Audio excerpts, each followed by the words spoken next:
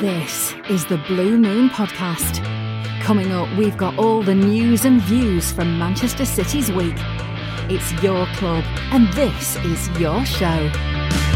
Well, that didn't quite go to plan, did it? City have lost their first game of the season for the first time since before the Blue Moon Podcast started. It's been a good run and it had to come to an end sometime, but when that opening day defeat did come, many of us would have hoped the performance would have been a little better than it was. So welcome to today's Blue Moon Podcast, a safe haven for those who are trying to work out how to react to City losing their first game for the first time in 13 years.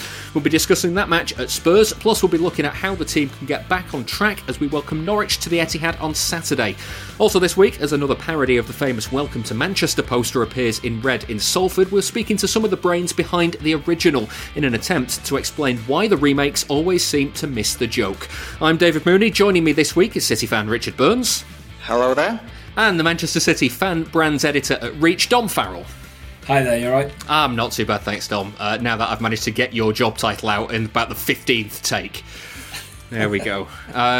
So, just like me, Dom, City looked not prepared for that game at Spurs. It's smooth, very, very smooth links on this show. That's what we're going for.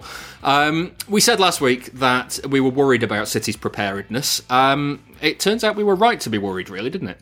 Yeah, does that mean we're going to have a really strong first 20 minutes and it's not then just going to go to pot? You've listened to this show before. You know you know that it starts badly and gets worse. So.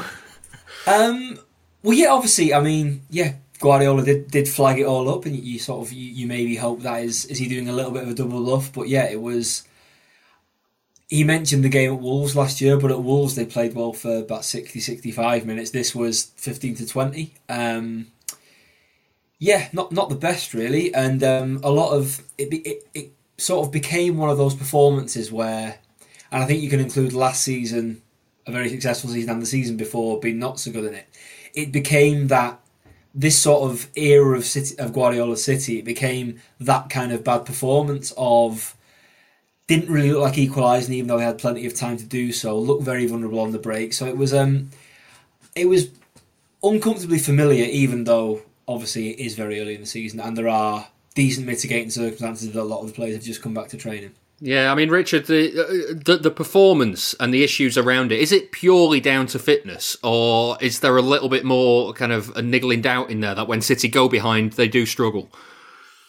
Yeah, I think there's probably a hint of both in there. I mean, I don't think you can escape the fact that first game of the season, following an international tournament, following 2 seasons that were basically rolled into one long season. Of course, you're going to have an issue with how prepared and how fit a team can be. I think it's clear that it probably wasn't City's first choice 11 when you consider that what City want to be the first choice 11 includes a Tottenham player at the moment. So it's not the team that City are going to want to go through the full season with as a starting 11. The defence probably the ultimate example of that. But also, you can't escape the fact that there's some recurring themes in there.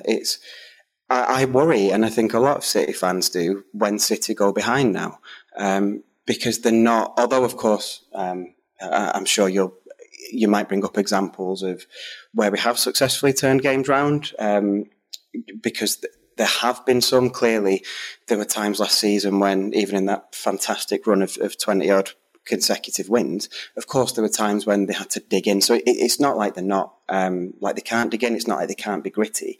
But there is something about going behind that seems to be an issue for them. They seem to be slowed down quite easily. You know, there were times in that game where it was literally at a walking pace when, you know, even to the most casual observer, you'd probably say they needed more urgency.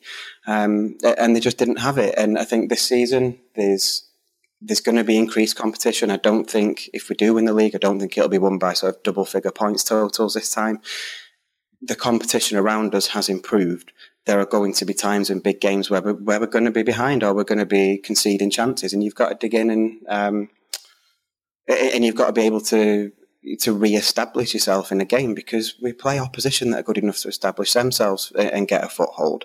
You have to be able to turn that around. So, yes, there are mitigating circumstances, but they are not mitigating circumstances that are entirely unique to City. And if you let that become the focus of the conversation after, then I think you let them off the hook for something that is a bit of a recurring problem. Yeah, Dom, about 15 minutes or so into the game, I remember tweeting about City's ridiculous record at Spurs where they create chance after chance after chance, miss it, Spurs score on the break, and the XG at the end of the game looks like City should have scored 300, Spurs should have scored 0.01, and they've managed to get a 3-0 win or whatever. And you replied to me, it had the makings of an absolute classic, City away at Spurs. Was this an absolute classic, City away at Spurs? Because I feel like Spurs, in previous games, City had a lot more control and missed ridiculous chances. Whereas in this one, City missed good chances, but they didn't have as much control, did they? Yeah, I think if we sort of look at the 4 games at the new Spurs Stadium with no goals and Son Heung-min, I think, scoring in every game, or I think that's the case. Yeah, he has actually. There was the one where Zinchenko got sent off and then they scored twice under Mourinho, where that was like ludicrous dominance. That was one of City's best performances of that period of the 2019-20 season. And that was just a silly game. But the others, either say the Champions League one was where Pep went to sort of be uncharacteristically safe. He was juggling the quadruple bid as it was at the time in that season. Last season's one was probably more like this one in that once City were behind, admittedly they were behind very early there. You didn't think they'd get back in, and there was a massive vulnerability on the break. But yeah, for all the things that after the 15-20 minutes or so, it wasn't a great performance at all. You've got 4 gilt-edged chances. I mean, I think the Fernandinho header being just massively miscued, and the Cancelo chance, which were inside the first 5 minutes, which is when I messaged you. I think you forget how good a chances those are because they've fallen to players that don't tend to score. But they should be put away. And yeah, the Mahrez and Torres misses are terrible. I mean, particularly the Torres one. This is a guy who last season, it was the big plus of his first season is this is a guy who looks like he's got a sense of goal in the box. But it's amazing how the sort of the City missed chances lurgy seems to spread around. I mean, I seem to remember that last season, it was Foden was the guy who was dead eye in the box. But then, obviously, the game he got the winner against Dortmund, there were several chances that night he missed. It does seem to be a contagious thing among City attacking players that anything from 4 yards suddenly becomes not a gimme. It's quite strange. Yeah, Richard. Well, let's focus on the positives from that game. It might only be 15 minutes, but let's look at the opening 15 minutes. What signs did you see in that part of the performance to suggest how City will develop this season? Well, they were. I think in that opening period, they forced the initiative as you would expect City to do. It's very much a part of Guardiola's style of play that you expect his team to be the one that impose themselves on a game, and the opposition, the vast majority of the time, are the ones who have to sort of be reactive rather than proactive, and I definitely saw that in the opening period against for all Spurs have had they've had a tough old time of it recently. They're not a terrible team. They're a very decent team. You'd still expect them to be up around, at the very least, the top 6 this season. And yes, City definitely imposed themselves on the game first, and they created chances. So the fact that we're talking about missed, almost gilt-edged chances, and players the quality of Torres and Mahrez, you'd expect them to be doing better with them. But that shows that we created those chances, and that's obviously a good thing. And there is maybe a point to say in opening game of the season, you can possibly excuse a little bit of rustiness. And it was fluid football. It was, it was fast. And yeah, it was much more in line with what you expect from City and frankly from defending champions than the rest of the game showed. So it was only a short period, but it's not like that quality that City have got has suddenly disappeared. It is there. They're going to show it across the season. I'm absolutely sure of that. So yeah, there were positives, and it was mostly that City can still be City. Yeah, Dom. The other aspect that we haven't talked about yet is Jack Grealish. I saw an interesting piece from you today, actually, about just along the lines of a lot of people have said he was an unnecessary signing. City have got a lot of quality in that area already.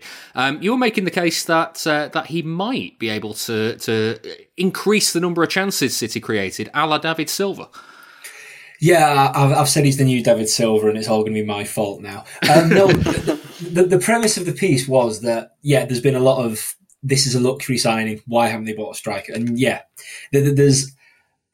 can definitely see the point that it's all very well having great creators without having someone to get on the end of them. That is hopefully something that gets addressed before the end of the window. But it was just seeing that opening 15 minutes against Spurs when Grealish was, at the forefront straight away, which is pretty unusual for a new attacking signing in the Guardiola team.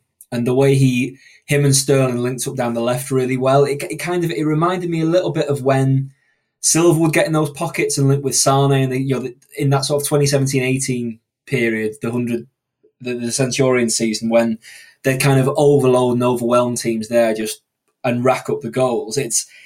The team's evolved a little bit, and I think while a lot of that's been good, there's been a huge creative burden, particularly last season on Kevin De Bruyne.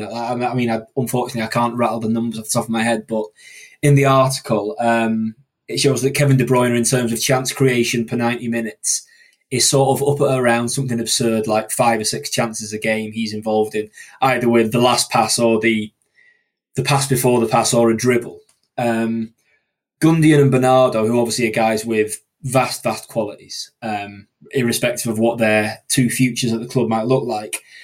And Gundo had that run of scoring lots of goals last year, but there's they would maybe create an average of about 3 or so a game.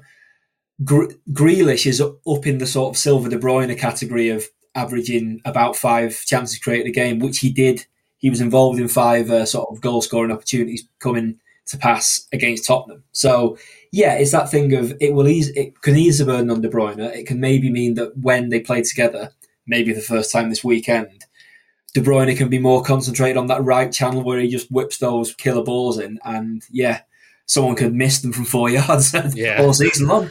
Yeah, Richard. The other aspect of this game is the whole Harry Kane story. Did this game push the asking price up a little bit more, and did it push up what City should have to pay a little bit more? Because there was at one point the Tottenham fans were singing about Harry Kane, and are you watching Harry Kane? And the answer was probably yes. And look at all these chances I could create for the away side. Yeah, I mean, you'd imagine from Tottenham's point of view, of course, it gives them the stronger hand in any negotiations if they're willing to come to the table, doesn't it? Because it proved exactly why City want Kane.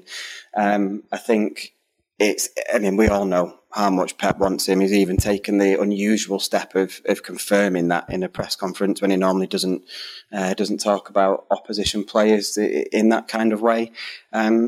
Harry Kane is, for all the arguments that people might have against paying the kind of money that Spurs want, and his age and all the rest of it, Harry Kane is one of the best strikers in world football, unquestionably. He can score every type of goal. He can create for himself, not that he'd have to do much of that in City's team. He would score goals in City's team. I think there's not... Of course, any signing can go wrong, but as long as he stayed fit, there's sort of not much more guaranteed than if City sign Harry Kane. He scores a lot of goals. So, of course, in a game where you create chances and don't score goals, then you see exactly why you want that kind of player. And City need one. So whether it's Kane or not, I think they have to get a striker over the line. It's going to be a different season to last season. They're not going to get away without playing a striker.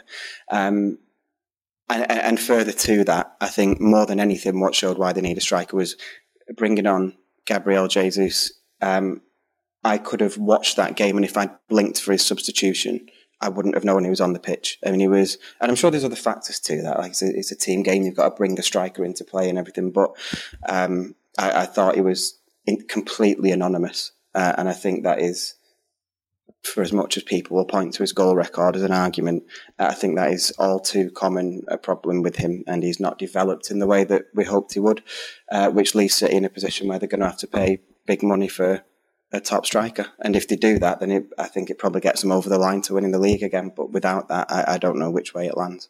Yeah. Jonathan Seville on Twitter asks Dom, if Kane or Haaland are not available this summer, do you think there may be a surprise alternative? Could there be? Well, you would hope so. I mean, so from everything we hear, it looks like Guardiola and Txiki Begiristain's strategy is basically Kane or bust. As Richard says, there's so much about Kane is just ideal in terms of obviously his goal record, also the way he links the play and can drop in, and the runners get it. I can see why he's viewed as the absolute ideal. When they signed Grealish, I know Guardiola talked glowingly about wanting to sign him the first time he saw him, and Txiki being in love with him. I think if they sign Kane, there'd be very, very similar things said. Having said that, we saw what happened the season they didn't replace Vincent Kompany, and kind of thought they'd muddle through. Then Ruben Dias came in as the replacement and was obviously brilliant, sort of swept a few awards. It's worth remembering Ruben Dias wasn't the first name on the list. He was, they went through Koulibaly and Koundé. They do have these lists at the CFA of players they've looked at. I know it's from Fiorentina, Dusan Vlahovic is the guy that's been spoken about as of last night. There'll be players there and players who are capable. I just think it would look a little bit like the not replacing Vincent Kompany because, they played most of last season without Aguero. He missed a lot of the season through injury, like Kompany in his last season. But I don't think you just leave gaping holes where these great players go away. And I think given as we've mentioned, the increased strength of the chasing pack this year, I think it's asking for trouble if they don't buy centre forward. Final point for the first part of the show, Richard. It's the first opening day loss for 13 years. Have you forgotten what it's like to lose on the opening day? Well, yeah. I mean, we're used to City going into the season and setting a pace, aren't we? It's not always brilliant. There's been wins that they've scraped to, and there's been sensational opening day wins, but they usually, they don't lose them anymore, do they? So it'll be interesting to see how they react to that because the main rivals have posted really decent victories on the opening day. Chelsea, Liverpool, United were all either very, very impressive or sort of did the job and racked up a few goals. So nothing's decided the first weekend. Most obvious statement, but it's also not an ideal start. Yeah, well, there is one thing we do have to do about that, though. It's a quiz on the last time City lost their first game of the season. There we go. Love doing these. Sorry to do it on your first shows of the season, the pair of you, but there we go. 6 questions, 3 each. Pick a number between 1 and 6. Dom, I'm going to let you go first because I don't think you've done one of these quizzes yet. I'll have number 4. Number 4. City wore their third kit the afternoon that they lost on the opening day of the season last time. What was the main colour? It was orange. Absolute shocker. It was orange. 1-0. Richard? Bad third kit's topical. 1. Question number 1. Who was fouled for the penalty that City scored their opening goal from? On the game that they lost? Yep, the game that they lost back in 2008. Sylvain Distin. No, it was Michael Johnson. Distin, of course, having left 2 seasons earlier. I don't remember the game. Number 2, please. Number 2. Which future City player assisted 2 of Gabriel Agbonlaho's 3 goals that day? Well, it's Gareth Barry. It was Gareth Barry. 2-0. Richard, you need this? 6. Number 6. What surname is shared by a City player and an Aston Villa player who both finished 90 minutes that day?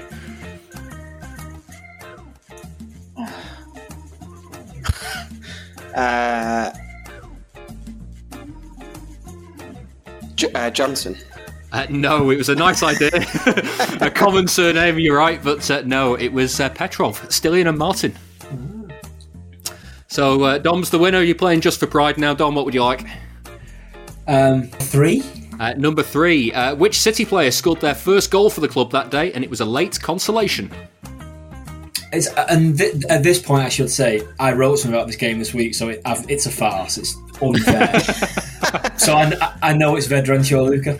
It was Vedran Chorluka. Richard, I'm sorry that you've been on the thin end of this wedge, but there we go. Question number 5. Who was City's captain that afternoon? Richard Dunn. It wasn't Richard Dunn because he was still suspended from the season before. It was Micah Richards. So a 3-0 thrashing you've taken there, I'm afraid, Richard. Am I right in thinking that sort of forgetfulness and bad memory is a vaccine side effect? Because I was second jabbed yesterday, so that's my excuse. I don't think it is, I'm afraid. I don't think it is. Damn. A resounding win. Congratulations.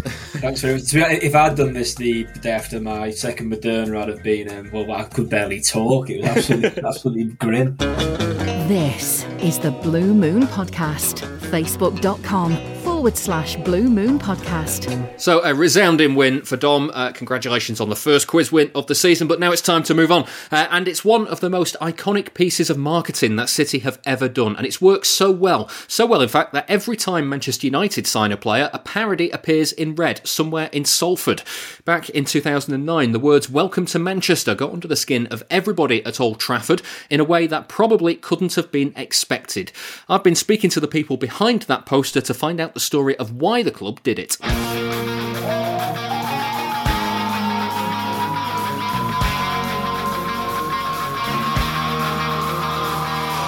Picture the scene. It's summer 2009. Newly minted Manchester City are flexing their financial muscles, and they've nicked a player from under the noses of their rivals. And then someone had an idea. There was definitely some trepidation. So I when I originally got the idea through from the agency, I went to talk to Gary Cook and Vicky Kloss, who was the head of PR and media relations, because they were much more. They'd been closer, I guess, to the ownership, and so they had a much better understanding of the kind of sensitivities around that. And I have to say, when I first talked it through with them, neither of them was particularly keen, because they thought it would be perceived as antagonistic, that it would be perceived as, us kind of getting in United's face. That's David Pullen. He was the chief brand and marketing officer at City at the time. The idea from the marketing agency Anomaly was simple. It was a poster in blue featuring new signing Carlos Tevez and the phrase "Welcome to Manchester." Behind the scenes, there were nerves because the new owners wanted to be judged on their actions at City and not by what they were saying. Johnny Vulcan is one of the founders of Anomaly, who were brought in by Gary Cook before Sheikh Mansour's takeover. He explains what their role was. Everything from rethinking ticketing, rethinking media, rethinking kind of the marketing footprint of the club, and then specifically tactical opportunities that really spoke to the heartland of the club. And I think that was one of the balances that we found when Gary arrived, that the marketing was really about ticketing. It was about filling the stadium on the weekend.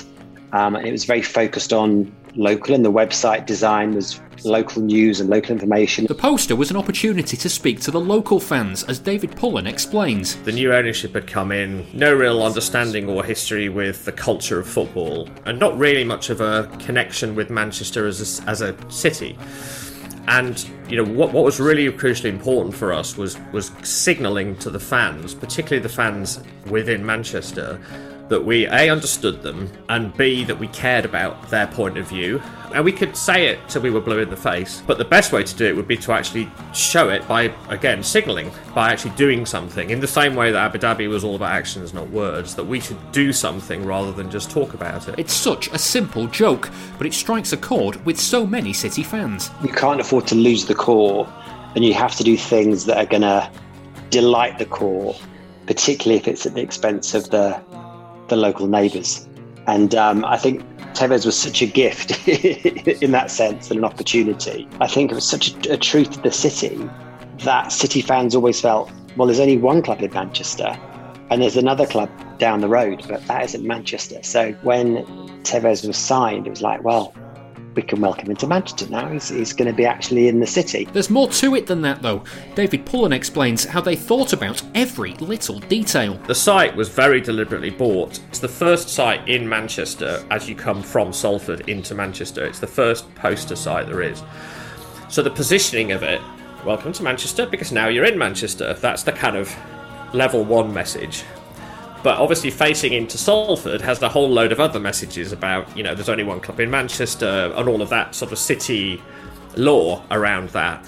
So it worked on so many different levels, and that was the genius of the creative idea, which we, I guess, amplified with the way we actually bought the media by putting it in that particular location. The billboard was also high up, so it couldn't be vandalised. I would drive past it every morning just to go and have a look, and every morning there'd be a load of... So what the United fans used to do was take socks filled with red paint and throw them at the poster because they couldn't reach it, they couldn't pull it off.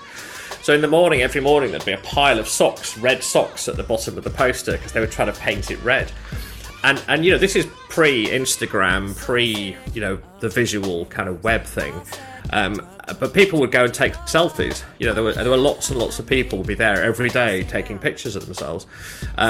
So I think, as a piece of communication, it was remarkably effective. Johnny Vulcan was also surprised at the impact that those 3 simple words had. It was probably using social media for everything, and I think it would have ignited much quicker actually on social media, and probably died a lot quicker. So I think we find in the marketing industry that things have a 1-day shelf life. You produce something, it appears. Sometimes it catches light in the public's imagination.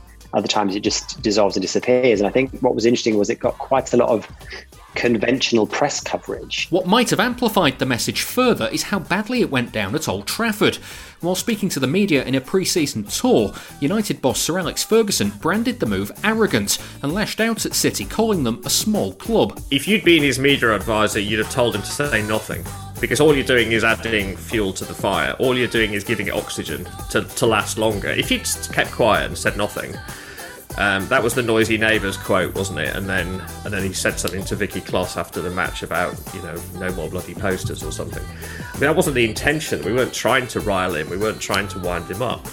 But the fact that he let it get to him made it even more effective and even more impactful, and it just made more people talk about it for longer. The billboard was, though, a ballsy move.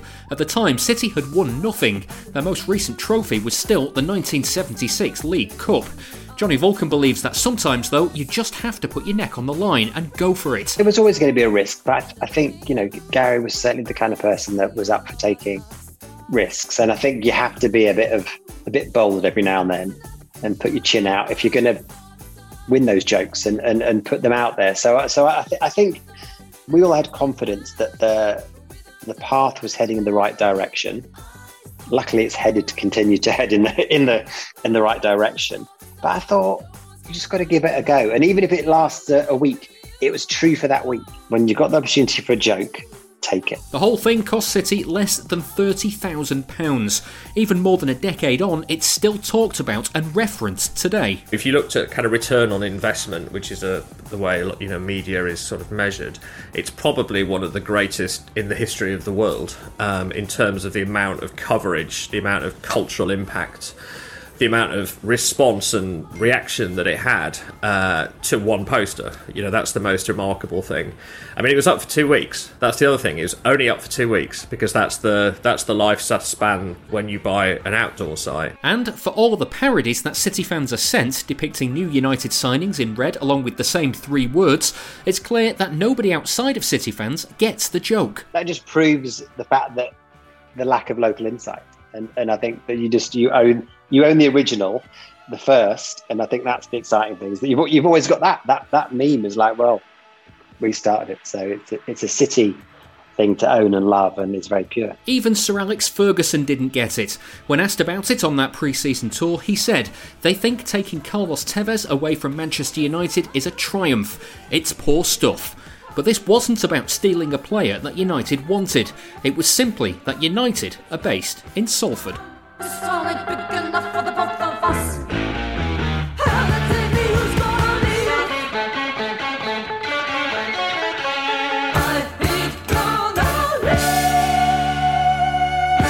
I'm Terry Phelan and you're listening to the Blue Moon Podcast. Thank you very much. Please give us your backing. Patreon.com/Blue Moon Podcast. that was a look at the Welcome to Manchester poster. When you look back on that, Dom, how does it make you feel when you consider what City did at that time? It was it's quite funny, wasn't it? I mean, you'd imagine the intention was below the reaction it got from Alex Ferguson. So I think all involved were very, very happy with the work. But it actually made me think of when I was out in Porto for the Champions League final. The night before, I went and grabbed a bit of food like on the front where all the City fans were, and there was a guy there who was talking to three locals, one of whom appeared to be a single lady who he was sort of trying to impress with various bits of chat. But he was talking to her through her mate who spoke English, was like translating. And one of the things he was talking about, he said, the thing is, City fans come from Manchester, United fans come from everywhere else. It's like, what an absolutely phenomenal football club. It's like, all this time that's passed from the poster and beyond then, it's like, and you're at the Champions League final, talking to a beautiful woman from Portugal, and it's like, and this is your choice of crack. It's like, so I think that maybe explains how perfectly pitched that poster was in terms of tapping into a certain thing in the City supporting psyche. Yeah, Richard, it was a brave move, given that City hadn't won anything at that point. They were the last trophy was still the League Cup in 1976. But that's the beauty of it, isn't it? From a City fan point of view, at the very least, like that was. I mean, I'm probably just going to like City explain exactly what everybody already knows here, but like the long running joke, the thing that we always had was City are in Manchester and City fans are from Manchester. United are outside of the City borders and all that stuff. But that was like that poster, like officially club endorsed that joke. And like, that's an incredible thing. And it's like the one thing that United couldn't take that away from us. Of course, they were far more successful than City. And historically, of course, they still are. But that they couldn't claim it. And I think that's why it irritated them so much, because it immortalised it. Like you say, I mean, we are talking about it today. And you've got a brilliant feature on it there with people who were involved in designing it, who obviously have fond memories of it and are still happy to talk about it. Like it is a cultural thing in City history and in Mancunian football history, and therefore by default English football history. And it's just wonderful. Like they will never take it off us, no matter how much they try, because anything they try misses the joke. And that's a perfect thing. They can never ever top that or take it off us. Yeah, that's the thing though, isn't it, Dom? Every time you see one of the parodies come up, it's like the answer is always, you just don't get the joke. You clearly just don't get the joke. The joke is that you're not in Manchester. That's it. It's as simple as that. And the joke is the location of the poster on the end of Deansgate, by the river, by the border with Salford. It's like, come on, it's not hard, but well, apparently it is, because the Sancho parody was just bizarre. I mean, I've nothing more to say, really. Now, I did ask Gary Cook, City's CEO at the time of the Welcome to Manchester poster, to be part of that feature, but we were only able to speak to him very late in the week, right before recording the show. So here he is. I started by asking him his reaction when he was first shown the idea. We were very much at the stage where we were trying to declare our ambition. I think it's easy now for those that intersect with Manchester City at this point to think that it's always been the way it is. I think as well as anybody, wasn't always that way. And I think the biggest challenge for us was to go from a sort of a culture of mediocrity to one of ambition. And I think when you're ambitious and you're bold and you're aggressive in who you want to be, like anything in life, you can be a little bit cheeky and you can have some fun with it, right? So I'd worked with a company when I was with Michael Jordan in America, a company called Anomaly. They were based in New York. And there was the head executive there who was actually a Tottenham Hotspur fan. His name's Carl Johnson. He worked with a guy, one of his co-founders, a guy called Johnny Vulcan. And they had a guy with them, working with them, one of their agents called Stephen Corliss, And he was working with the marketing department, and he wasn't getting very far with this idea that actually Carlos Tevez is coming to City. It's like from United, that's like welcome to Manchester, you know. And so Dave Pullen, who was my creative and brand guy at the time, came into my office and he said, listen, the lads in New York have got an idea. And I went, oh, right. And he said, look at this. And he sort of unraveled it. And I went, ooh. And he said, listen, it's one time. It's on the side of a wall. It will make a noise. And David actually said that. What do you think? And I said, I think we need to speak to Vicky Kloss, who was the communications director. And she came in and she went, oh, I don't know about that. And David said, listen, it's just one time. It's a one-time hit. It's almost to say, you know, it's a bit of fun. It's going to be okay. It's going to be a message and we'll get through it. And I just said, yeah, let's go for it. And really, to be perfectly honest, I don't know if you've ever heard the cost of it, but it was really cheap in commercial media terms. And the rest of it, of course, is history, because as soon as it landed, it captured a lot of hearts and minds. Yeah, I mean, the other side of it is, I mean, it's a very bold statement to make at the time as well, because you were poking the Manchester United bear a little bit, and City hadn't won anything at that point as well. It really was a statement of ambition, wasn't it? Yes, I think a lot of things that we were doing were, David. You know, we weren't, we didn't have the history and the heritage of Manchester United, and you know, it's strange. We had, and I'm sure everybody still has the greatest respect for those in the industry. And Manchester United had set and built a legacy that was unheralded, and you couldn't just create that. You were never going to compete on the same level. But we wanted to give everybody hope, and we wanted to allow ourselves to dream, because if you think about our messaging to the community, to the fans, to the world, it was City till I die and typical City. And they didn't really inspire ambition and success. And you could say City till I die to a 10-year-old who's going to be sported. He's only just arrived. He's only just got here. He's not thinking about the other part, the other end. So we felt that we needed to just be a little cheeky and test the water a little bit. I think Welcome to Manchester was no different than trying to sign Kaka or trying to or rebuilding the city square around the retail. It was no more than any of that. Now here's the caveat to it all. I'd been working in America for several years, and you're allowed to do that there. And we were at Nike, and we were allowed to do that there. And I came to Manchester, to England, to football. You're not supposed to do that there.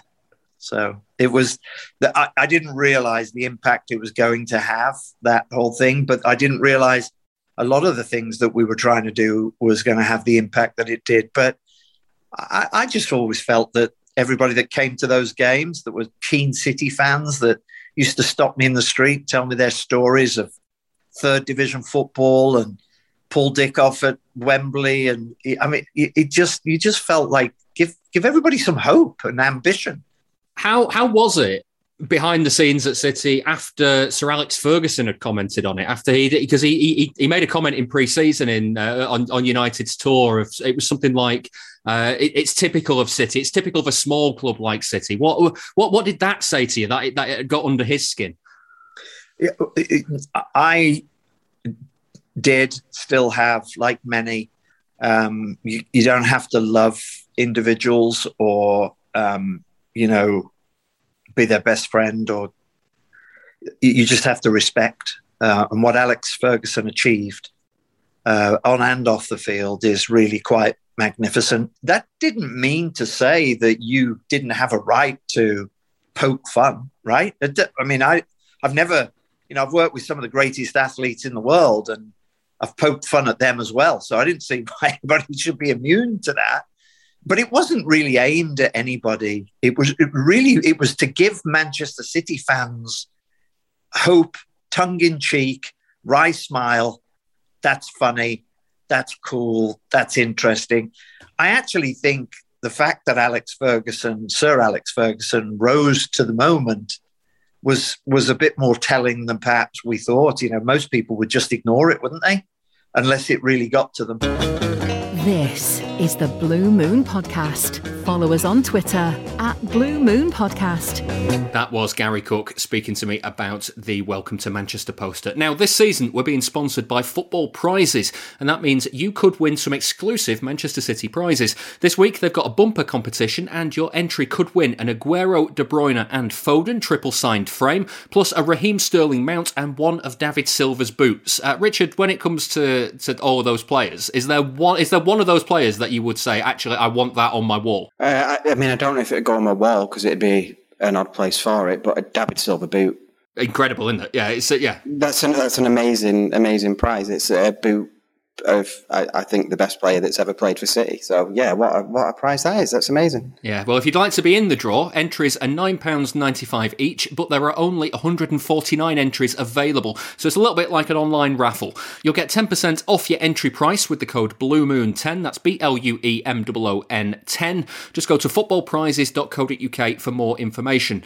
10% of the money raised from entries will also go to City in the community. Entries close at 7:30pm UK time on Wednesday, the 25th of August. And we've got a free ticket into the draw to give away to Blue Moon Podcast listeners. For the chance to win that, simply email bluemoonpodcast@gmail.com with your name and contact phone number. That's bluemoonpodcast@gmail.com.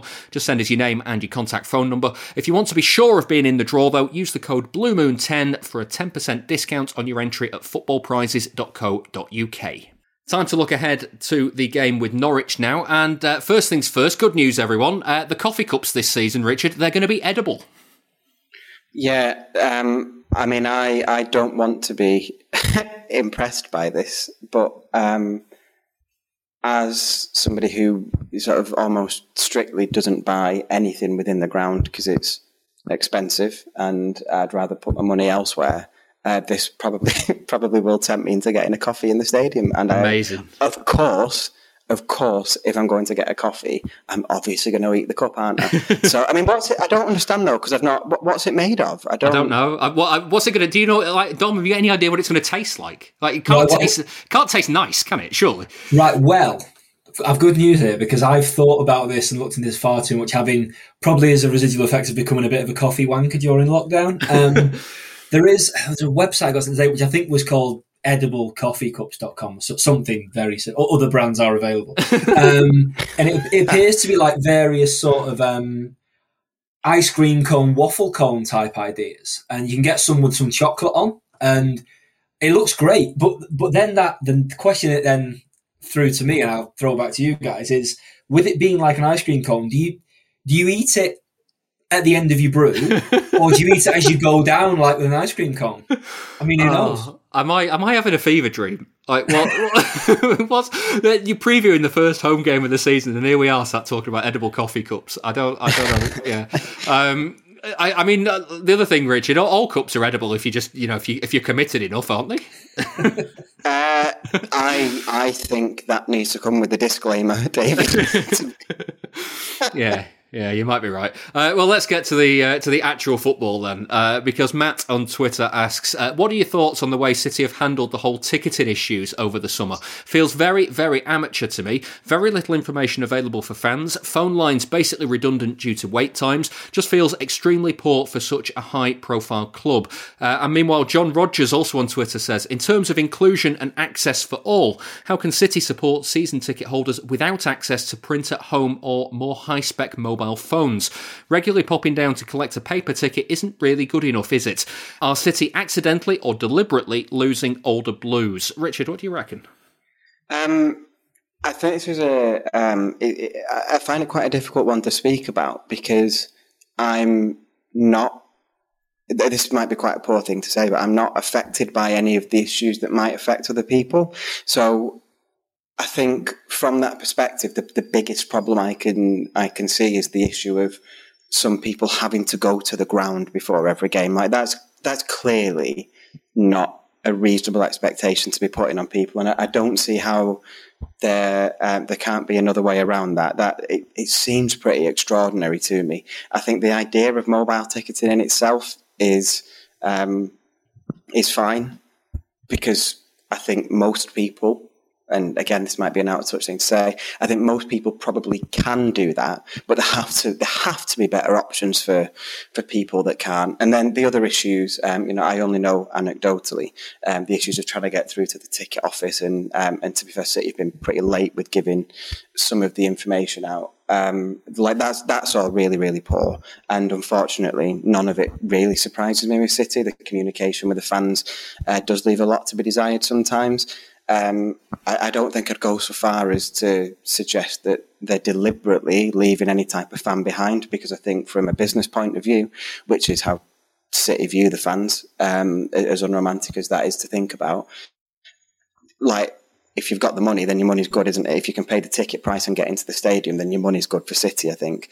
So I don't think they deliberately leave any demographic behind or anything like that. But yeah, I think communication is a huge issue. My favourite part in it all was on the FAQs about mobile ticketing. There was the question that obviously came up quite a lot. What do you do if your mobile device runs out of charge before you get to the ground? And although there was more to it, the first line of the answer was, please ensure your mobile device is fully charged before you get to the ground. So, well, yeah, it's not quite answering the question. And these mobile ports, I'm sure, will be, or the charging ports outside the ground will probably be, I would imagine, quite in demand. But yeah, I don't think they've handled it brilliantly. I think they could do more for people that will face some of the issues detailed there. For what the answer is, I've probably not thought about it enough, or probably maybe not the right person to give the answer on that one, I guess. Yeah. Well, let's talk about the actual football, Dom. After the Spurs game, we talked about missing chances. We talked about the fitness and the performance. Norwich, like, in many ways, because they're a newly promoted side, City should be looking at this game going, right, newly promoted side at home, they have to get 3 points. But it always comes with the caveat that it's early in the season. They're flying high, having just done well in the Championship the season before. Okay, brought down to earth with a defeat against Liverpool, but there's enough there to be nervous about it, isn't there? Yeah, I mean, the point to be the warning or the thing to be worried about, I suppose, is the manner in which Norwich beat City when they were last in the Premier League, which was again a game. A lot of the moments of that were all in transition, very fast on the break, and that's a strength of theirs. I mean, the other side of that though is they did then fall away that season, and I think the manner of their loss to Liverpool was quite damaging in that. It just looked like Norwich's the second half of last season, the last time they were in the Premier League, of played quite a lot of nice stuff, didn't really have much cutting edge and looked very vulnerable defensively. And the other thing is that Carrow Road defeat came with a couple of the biggest blasts on the Otamendi klaxon you can ever imagine. So that isn't an issue anymore. So yeah, there's obviously this is like a lot of the things around the Spurs game, the wide message has been to not panic. I suppose the sort of thing that would provoke panic is if this became a performance like Wolves at home in 2019-20. If those sort of things happen again, then that's when people will be getting a bit jittery. But I think it probably looks like the ideal game to bounce back, which is obviously the bit to clip up at the end of the season when they've lost. But yeah, that's how I'd see it. Yeah. Richard, in terms of the team, are there any players that need to get on the pitch for this, do you think, in terms of just getting ready for the season and the season ahead in terms of fitness? And like with that in mind, they obviously want the points because they're now 3 points off the table, but off the top of the table, but the performance has to be good as well, I guess, does it?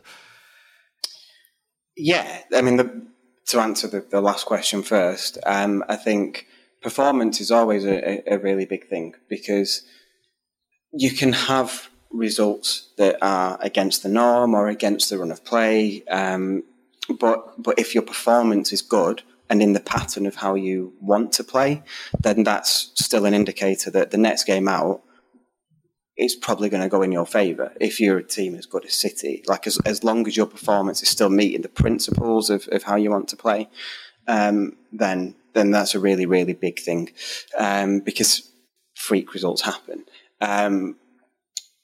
But the points are absolutely huge in this game. I don't know that you could go so far as to call second game of the season a must win, but not all defeats or draws across a season are equal, because if you drop points in the second game having already lost the first game, you're looking at, you lose that little bit of slip room and that margin for error for the remaining 36 games. So it's pretty important that they win, and hopefully that they win well.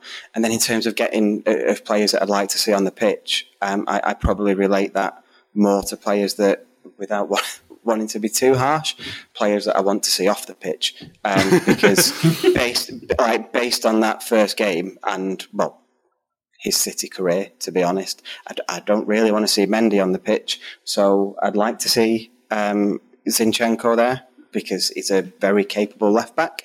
I don't know, and this is probably pretty poor preparation on my part before previewing the game. I don't know where we're up to with Walker and Stones returning, but if it's not Zinchenko, then having Walker back and pushing Cancelo out to the left, although granted he didn't cover himself in glory against Spurs, but we know he's a good player. That would be an option. And I'd love to see John Stones next to Diaz. But certainly Mendy in particular, and to a slightly lesser extent, because I think there's far more mitigating circumstances, I wouldn't really want Aki starting either. So yeah, sort of a slightly backwards answer, but it's more my concern of not wanting players to be a regular part of the first team. Yeah, I'm not going to lie, I just teed you up to say De Bruyne there, to be honest with you, but here we are, you didn't say him. well, I got too bogged down in the negatives. I'd love to see De Bruyne play, David. There we go, that's all I wanted to hear. Right, to get the Norwich perspective on this game, I've been speaking to Chris Reeve from the Talk Norwich City podcast. I started by asking him how much of a welcome back to the Premier League last weekend's defeat against Liverpool was. Well, as you said, David, a very, very, very tough game indeed. And of course, a lovely, easy breeze of a game for Norwich City coming up next. It's only away at your stadium. It's going to be a really, really big ask, an even bigger ask. We were debating this on the Talk Norwich City podcast this week as well.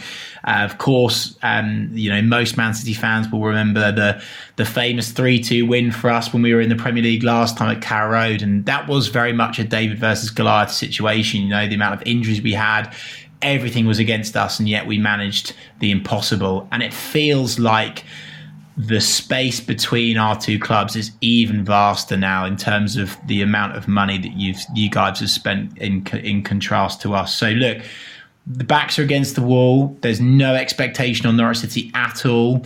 Of course, the home fans are back at the Etihad, which will give you guys a really, really big lift. So look, it's one of those ones where, of course, the story that everyone wants to tell is that Manchester City will walk this. It'll be an absolute breeze. It'll be, 4-5-6-0. But you never know. Norwich City have improved their squad defensively. We've got some real pace, actually, on the wings, which I know, Tottenham hurt you guys with. So, look, I would be careful with writing Norwich City off. This could be a huge banana skin for Manchester City, but I don't think it will be. Well, I was going to bring up the 3-2 at Carrow Road because obviously City fans will remember that game as a bad City performance and a good Norwich one. How has the squad developed since then? Because obviously you went down, you come back up with flying colours last season. How have you moved on from then? Well, factually, we've spent the most money we've ever spent. We've spent, I think, the equivalent of 4 seasons combined in one season. We've invested in our defence hugely, bringing in the likes of Dimitris Giannoulis, who was rumoured to go to Roma, Porto / Newcastle prior to us for good money. Ben Gibson, who of course was, when in the Burnley side, he was flirting around the England setup. We have lost Emi Buendia. That's, of course, a massive loss, and most people will think that's going to be a huge problem, but we have reinvested that money immediately in the likes of Christos Zolis, who is a real untapped potential diamond for Norwich City. It could be our next Emi Buendia, a very, very young guy who's rumoured to go to Manchester United just a season ago, made his professional debut last season. He's one to watch. But on the other side, we've got Milo Rashica, who was a real big hit in Bundesliga a couple of seasons ago. So, look, that's how the squad's developed in a nutshell. But we've still got the likes of Todd Cantwell, who Man City fans know can cause damage against you. We've still got the likes of Timu Pukki as well. So you've got a few familiar faces there. But overall, I'd say we've improved our defence. We definitely bought quality on either wing, which I think will hurt Premier League opposition a hell of a lot more this time. Yeah, I mean, I was going to mention Cantwell as well, because there was, obviously, when City were after Grealish, there was talk of it being like a knock-on effect with Ward-Prowse then potentially moving to Villa and Cantwell to Southampton, that sort of thing. Has it all gone quiet on the Cantwell front? Is he likely to be at Norwich come the end of the window? Yeah, confirmed by all of the right people that Todd Cantwell. Well, he certainly won't be going to Villa. Villa have confirmed that. Norwich confirmed he's not going to Villa. Look, I think football's a funny old business. I think things can change really quickly, and with the amount of money that's washing around in this window from buy-in from the big clubs. Look, if a club comes in for 40 million and reaches the Norwich City asking price, Norwich City, it's all very well and good them saying, yeah, we'd reject it. But when someone offers £40 million to a self-sustaining football club, it's very, very difficult for Norwich to turn down. And everyone knows English players are worth more in the market. And he's got a lot of latent potential to fulfill. And he had a really good debut season in the Premier League. 8 goals, loads of assists, scored against the biggest and best sized, be it Man City, for example. So, yeah, fingers crossed he's still in yellow and green by the end of this window. I've requested that the club keep him locked away in our new soccer bot at our training centre and don't let him out anywhere, because he really is that man that can turn a game on its head in any given instance. Yeah, so just looking at this game in particular then on Saturday, how do you read it? Because obviously City are late back from pre-season. They had a bad result against Leicester in the Community Shield, and then another bad result against Spurs in the opening Premier League game. I think City fans are a little bit worried that City might be there to be got at. Where's Norwich's preparations in this? Are they a sort of team that could get at City this time around? Well, I can't read it, but I'm more than happy to tell you the factors going into this game, David, which is that Norwich City have missed 2 pre-season games. That showed against Liverpool. After 55 minutes, we were absolutely cream-crackered. We were really, really tired. Now, I think that will impact against Manchester City. However, as I've already mentioned, all the expectation is on Manchester City. You guys have had, a few disappointing 1-0 losses, which will be playing on your minds as well. Look, the thing is, David, is whenever Norwich play one of the big boys like Man City, when we've won, it's when we've given it a go. It's when we've played attacking football. It's when we've brought the game to you. It's when we've put Nicolas Otamendi on his backside. But do I think that will happen again? No, I don't. Everyone will be saying, Norwich need to defend. We need to park the bus. I don't think that's how you beat Man City. I don't personally think that's how you beat Man City. I think you have to go for shock factor, particularly as a smaller team, because if you don't, eventually when you've got players like Grealish, De Bruyne, the list goes on, you will pick us apart. So those are the factors going into this game. And honestly, hand on heart, from a Norwich City point of view, I'm normally optimistic and confident. I'm absolutely petrified going into the game. Yeah, well, let's get a prediction on the board. They're so hard to predict at this stage of the season. Coming off the back of an international tournament during a worldwide pandemic, I get it's even harder. But we got the charity bet coming up, so let's have your score prediction and how you think the game's going to go. Oh, well, I'd normally say my head and my heart, but actually, you know what? My head and my heart are predicting the same thing.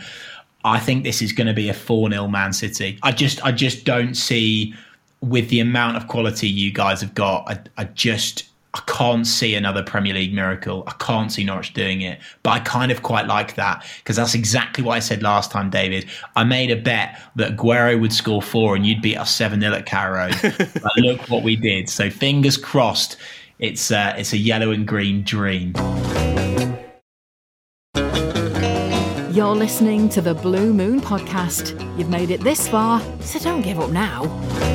That was Chris Reeve from Talk Norwich City. Now, just before we get some predictions for the charity bet, let's catch up with Nick from the Man City Fans Food Bank Support, because this weekend we'll see their first collection at a men's game since the pandemic began. Nick, welcome to the show. How are you feeling about being back? It's all good, isn't it?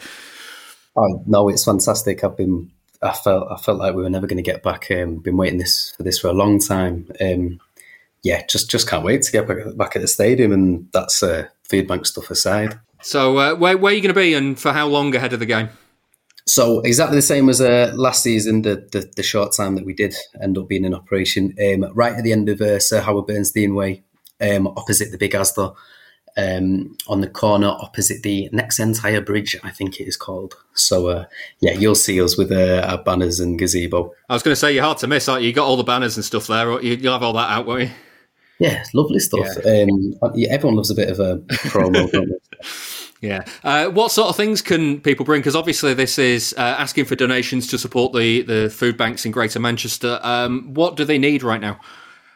Well, the most recent communication we've had from them, it's generally the similar sort of stuff, but specifically long life milk, tinned meat, tinned fish and vegetables, always welcome, pasta sauce, biscuits, rice and toiletries and sanitary products. You know, it's always something that's really important. Yeah, and of course you guys are putting in all the work before the game. Are you going to get to see the game this season? You're not going to miss the first half an hour or so again anymore, are you? Surely not. Yeah, no, definitely. We've managed to pull some strings behind the scenes, and we actually, well, I can say we're announcing. Yeah, we're delighted to announce an agreement with the National Squash Centre, also known as the Manchester Regional Arena, which is just on one side of the stadium at the Etihad campus, and it's run by Manchester Active and GLL, and they've agreed to basically, store some of our stuff before and after collections, which is absolutely amazing. It means that we're not running back to our mate's flat and missing the first 30 minutes of kick of the game, and we can actually hopefully get in on time while mobile ticketing aside. Good stuff. Well, yeah, quite.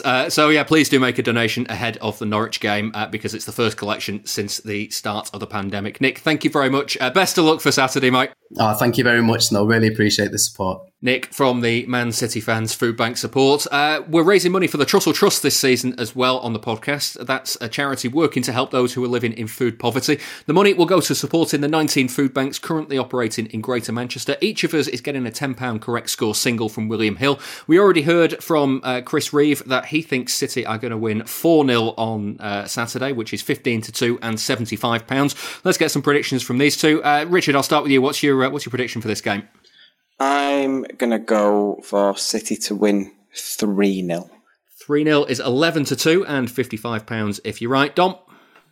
I'm continuing the theme of us going, City don't look great, but then predicting a romping big win. I'm going 4-1. A little bit more positive than Chris, that I think with the defence still bedding in, I can see Norwich getting a goal before half-time and everyone being nervous over their edible brews. Yeah, wouldn't have it any other way, would we? 14-1 if you're right, so £140. You've got to be 18 or over to gamble. Prices can change, and please gamble responsibly. If you'd like more information on responsible gambling, have a look at begambleaware.org.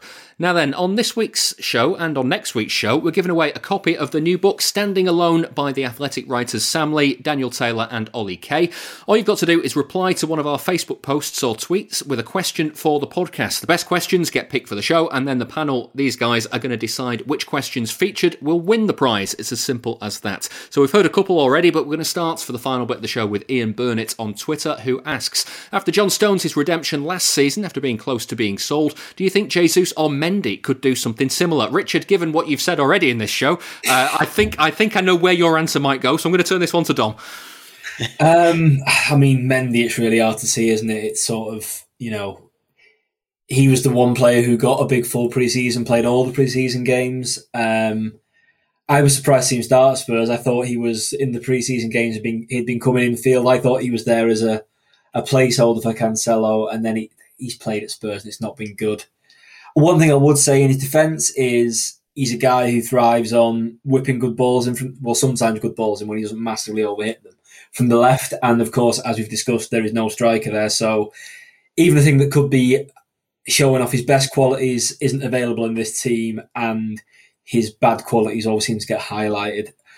With Jesus, I know we might talk about him a little bit more. I struggle to see it, unfortunately, but I do think if no striker comes in with no Aguero anymore, and Jesus can't go around being second choice to no one in particular anymore. I think if push comes to shove at the end of the window, I can't see a redemption happening with Mendy. I think they're going to have to try a resurrection, if you will, with Jesus and try and start him up front more regularly and do a sink or swim with him. Yeah, well, just on the Jesus front, Richard, I'll put this one to you because of what you. I'm interested to get your take because of what you were saying before. Alan Higgins on Twitter says, "Do you think Pep is to blame for the dwindling of Gabby Jesus from prodigious raw talent to a workhorse with little end product?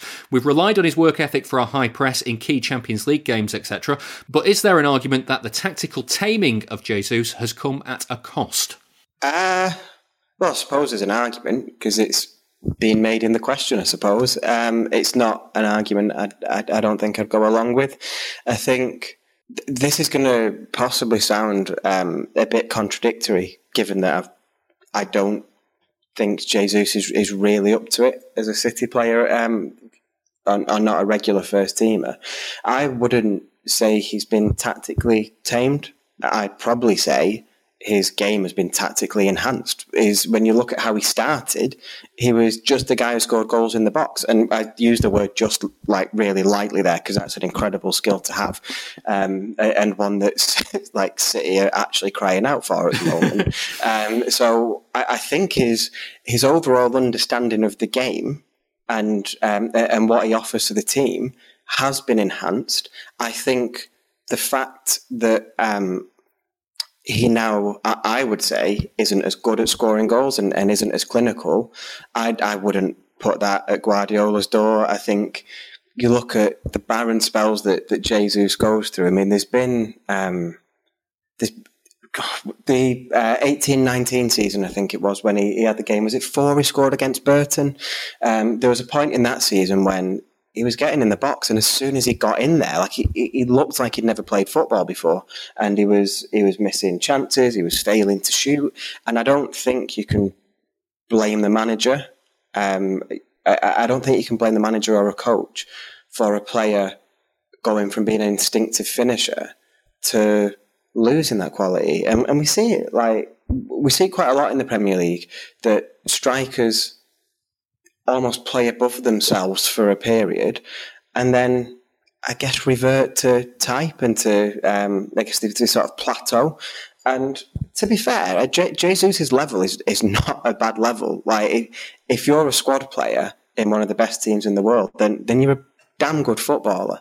So I don't have an issue with him. If he stays at City, then fine. I think he can be good off the left. I think his work rate offers a lot, and we've seen some truly world-class performances from him. Madrid away is the one that always springs to mind for me. It's just that as a team that now don't have that focal point up front, I don't think Jesus is it. And I think that's what he was bought to be. And he's always going to be the player that gets brought into this conversation because by trade he's a striker. So it's, I don't want to overly dig out the guy because he offers a lot. I just don't think he's that top quality that is now what City need. Yeah. Final question for this show. Ben Johnson on Twitter. Those new third kits, worst ever? Not just of City, but of any club. Richard, you've seen it in the flesh. Is it as bad as it looks? Yeah, it's horrific. There's obviously like a funny angle to this where it's just a really bad football kit, but there's also like it's bizarre to me that this has got past what must be a multi-layered design process.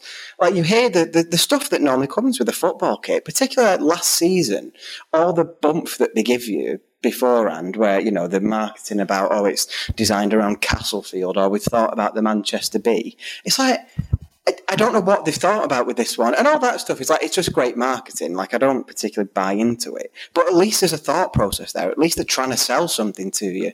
It's just terrible. And it's fine that, like, they're doing the identikit stuff because, you know, that's gone on forever. Like, if you make multiple kits for lots of big teams and countries kits, then they're going to follow a template, so that angle doesn't concern me. But the state of the kit, like, it's just bizarre. Why? There's some things don't need to be redesigned, and having a football badge, the football crest, as a prominent centerpiece of the kit, changing that for the name of the team, it's bad. Like, it's really, really bad. And it's sort of funny how bad it is, but also there's a real risk that we win a trophy in that kit and it's immortalized in that kind of photo forever. It's terrible. It's absolutely terrible. I was going to say, I don't know if I'm playing devil's advocate or not here, Dom, but 1999, City unveil that horrific away kit that is the lurid yellow and navy blue. They end up playing at Wembley. It becomes one of the most iconic games that the club has seen, and suddenly that kit is a classic. Could that happen to this one? No, it's terrible, isn't it? And do you know what? And this isn't hindsight. I always liked the Dayglow Stripes kit. Maybe that I just thought it was cool. And that's also been, they've replayed elements of that in subsequent City kits as well. I mean, I'd sooner they would do, I mean, we've done a retro kit from a kit that was only 10 years old for the home kit this year. I wouldn't mind going back to, the 25th anniversary is coming around soonish, isn't it? Yeah. Do the Dayglow Stripes again. But it's rubbish, isn't it? I mean, it's sort of like the idea is bad, but I was saying to someone before that the actual font of the Man City on there looks like. Did you see those Adam Curtis documentaries? Yeah, It looks like Man City should only be in that font if Adam Curtis was going to do a documentary about the club. It's rubbish. But one partial saving grace is it's not the worst of the succession that have been launched, because some of them look, with the team name and the sponsor, like you've got Marseille Uber Eats, which just sounds like a Sunday League team, and PSV. The best one is PSV Brainport Eindhoven, which is like, so it's really bad. But amongst that group of 10 lucky clubs who've had this nonsense sort of foisted upon them by Puma, it is not the very worst. Yeah. Okay. So it's over to you guys now. Which question was the most enjoyable to answer? Which one are you going to give the books to? I'll let you confer amongst yourselves. Richard, any thoughts? The question about Jesus' role I thought was a really good one, because it made me think. So that would be my pick. Go with that, Dom. Alan Higgins. I am in agreement. Yeah, because I think it's a really interesting one. That would be my pick too. Excellent. Alan, we'll be in touch on Twitter. You've won yourself a copy of Standing Alone, the new book by the Athletic writers Sam Lee, Daniel Taylor and Ollie Kay. That brings us to the end of this week's Blue Moon podcast. Thank you very much for listening, and if you've enjoyed the show, please go and give it a rating and a review in all the usual places, but especially on Apple Podcasts if you can. Don't forget, we've got a string of new bonus shows for Patreon backers this season, 3 brand new formats, all of them around 30 minutes in length, and now released on a Monday as well. The latest to go up was Dan Burke talking through his 5 games that shaped him as a City fan. All the details are on patreon.com/Blue Moon Podcast, and you'll get a new show every week through the season for just £2 per month. If that's not enough, you'll also get this main show each week completely ad-free. So go and have a look at that, patreon.com/Blue Moon Podcast. Thanks to my guests this week, Dom Farrell. Thank you. And Richard Burns. Thank you very much. I'll be back next week. I'll see you then.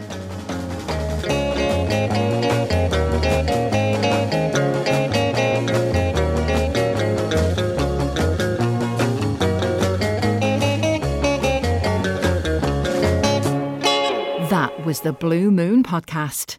Please support the show. Patreon.com/Blue Moon Podcast.